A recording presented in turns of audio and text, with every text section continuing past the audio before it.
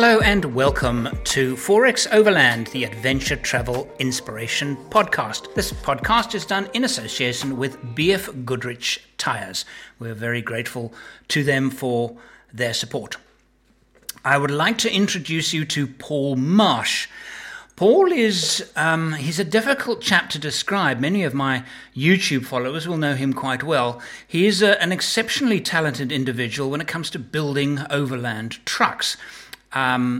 He's built countless of them for clients all over the world. He's based in Cape Town, used to be based in England, and he's been with me on many of my trips. And often when we're on a trip, we'll start talking about something in the car, and then I'll say, hey, you know, we should actually record this. So we will then turn on a camera, turn on a microphone, and often do it at the campsite.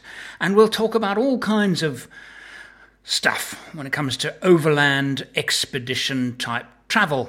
And he has experience, more experience than I think anybody else I know. He's crossed most of the continents of the globe in four-wheel drive vehicles. He does a lot of these vintage car rallies, Sydney to London rallies and things like this, where he's the backup. I think he's just a backup mechanic, but he's a lot more than that. His ability to fix broken things on vehicles is legendary. So today, what I thought we would do is play back one of those that some of you on YouTube may have watched this, but Paul and I were sitting around a campfire. You can actually hear the crackle of the fire in the background. And we started talking about how to handle refuse when you generate a lot of rubbish, mostly packing material, when on when in the middle of nowhere. And the trouble is, you have to take it with you. But if you're going to take it with you, how do you stop it smelling, etc., etc.? How do you stop wild animals getting to it? And there are lots of things to consider. So Paul and I are sitting around the campfire, talking about these things. We often, one of us, either Paul or myself, we mention the truck that we're driving. I'll just give you a little bit of insight into that truck. This is a Toyota Land Cruiser 79 series. That's the kind of a fairly boxy shape pickup. The 79 is the dual cab, so it's a four-door, five-seater. We had a canopy on the back. We had a rooftop tent on the canopy, and we were, at the time, in Namibia. I hope you enjoy the show. After a couple of days camping and collect in wild areas where you're not passing towns, which to me is the best kind of overlanding. Yes, exactly. You collect a lot of refuse, and I want to talk a little bit about what do you do with it? How do you handle it? How do you stop it smelling? How do you carry it? And you should always carry it. Don't ever think you leave it behind. Oh, you never leave. Oh, good point. I mean, never bury it. Behind. You do not leave it behind, and you never bury it. I mean, particularly in Africa, you bury it, and the hyenas and the jackals will dig it up. You might as well just scatter it about. So it's an absolute no to bury your refuse. But how do you carry your refuse on your trips? I use a bag during the day, and at night when you're opening up tins and you're emptying stuff which you've got liquid in that are going to smell, I light a fire and I burn it. Because at the end of the morning, when the fire's cooled down, or before we go to sleep, and we kill the fire and douse it with sand and make sure it's not live, I'll shake out the coals and collect the tins and any foil that's left over, and that I'll take with me. Yes. Because that actually is easy to carry. Yes. You know, a bin bag on the back of your spare wheel is a great idea, or something you can throw it in. It's just perfect. Well, I like that. Yeah. Okay. So. Burn the smelly rubbish. And why? And to keep the Why? I mean, why do we burn it? Stop smelling and stop it rotting. Well, that's true, but actually it doesn't attract animals. And doesn't attract that. True. Doesn't attract. You'd never leave any food in your tent. Yes. Because that's really a big no-no for any animals that come through and you're sleeping with food in your tent. And certain areas you wouldn't even take oranges in. The elephants love it. Elephants are bad news when with citrus fruit. Yeah, they'll turn your car over for it. I've seen elephants wreck camps. And in fact, I've chased an elephant out of one of the camps in Savuti when I was working there.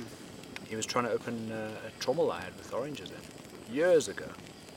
And we then realised... Was that baby Huey? That was Baby Huey. Oh, I've got a long Huey, story about Huey. Baby Huey. Oh man, Huey was something else. During our expedition in 1987 when we crashed the Range Rover, Gwyn, it's a long story, I've written about it, but to cut it short, Gwyn rode in the back of the Land Cruiser that were carrying Baby Huey's tusks. No, really? They had finally decided that Baby Huey was a disaster and that they had to do something, and they shot him. You know, But they transported his tusks, and we had heard about, for years, we'd heard about Baby Huey and this terrible things he was doing to He was people a in menace. tents, and he was rolling cars and stuff. And eventually we met his tusks, on these bloody tusks sad on the day. back. It was It very was a sad. sad That was 87. You know, I was showering in one of the shower blocks, and there was a little air brick to the wall. The next thing, my shower dried up. I look up, and there's Huey's trunk through that. I'm now wrestling my shower back from Huey, who's got his trunk sucked firmly on the shower. That would have been fun. Yeah, amazing. That would have been fun. But yes, back to rubbish. Back to rubbish. Yes, stop talking rubbish. I really like, and I've seen some made in the United States, and I looked at them and thought, I don't like, well, carrying them on the back of a spare wheel, that's something that wraps around the spare wheel. Look, it's a good place. I mean, at the end of the day, Well, I like that. it's out of your vehicle. It's got a big sort of bag on it. You can throw it in, a plastic bag, crush all the tins because they take no space. Yes, You know, I always that crush the all time. tins, Yeah. and then I put them in there, and then you can get a lot of rubbish in that bag, and then when you pass a town, you're not actually making any. It's not unhygienic, and you're actually getting rid of the rubbish in the right place. Yeah.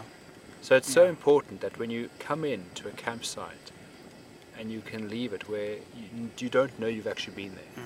The fire's covered. You've buried the ashes. There's no rubbish left around, and it's just a great way to leave nature. The trash bags that hang on the back of spare wheels, I find also very useful for carrying dirty stuff like a cooking grid, for example. Yeah, It's right. a perfect place for a cooking grid because it. Well, you know that, Out of the or way. slip it into a PVC bag. That works quite well too, Yeah. depending on where you put it. And but yes, ideally, it's a perfect place to keep those sort of items. Yeah, and the other thing is never to put foodstuffs. It's not really in the same subject, but it's a similar subject. Putting foodstuffs inside tents that you're sleeping in is a bad idea, particularly in Africa. Well, baboons, monkeys and Um, baboons will come in, and they will. You would not believe how easily you could be camping, and the baboons will come and they'll ransack or sabotage your camp for Yeah, food. I mean, yeah. you just Baboons one in- minute you're looking yeah. around, the next minute they've come in, they've ambushed your camp, Yeah. and your food scattered everywhere. Last year in Zambia at a public campsite, I had a loaf of bread and I had taken it out, literally taken it out and put it on the table, and I turned around and it was gone. Yeah. Baboon took it. And they were waiting around the back side of the vehicle, waiting to pounce. Yeah, They yeah. knew that They I was know. going to take out. Soft And targets. I'm aware of baboons, I know about baboons, and the buggers got me. And I was they so actually- angry with myself because I knew they were around, but I wasn't vigilant enough. You kick yourself. Yeah. But you know they're almost worse with women, because they know a woman is in their culture or yes. their species Yes. is the weaker of the two. Yes. So they'll treat us the same. Yes. And they will really.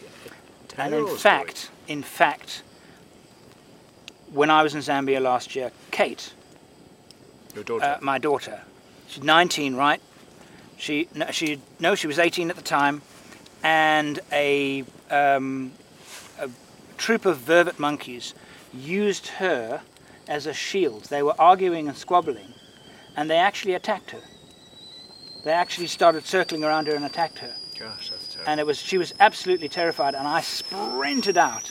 And she was female. That's your kettle. My kettle. I'll finish the story. So, and she was absolutely terrified, and as the female, she was the weaker, and those vervet monkeys were not threatened by her in the least degree until I came charging along, and then they fled. So it was actually quite scary. That's our little thing about rubbish and handling animals around the camp.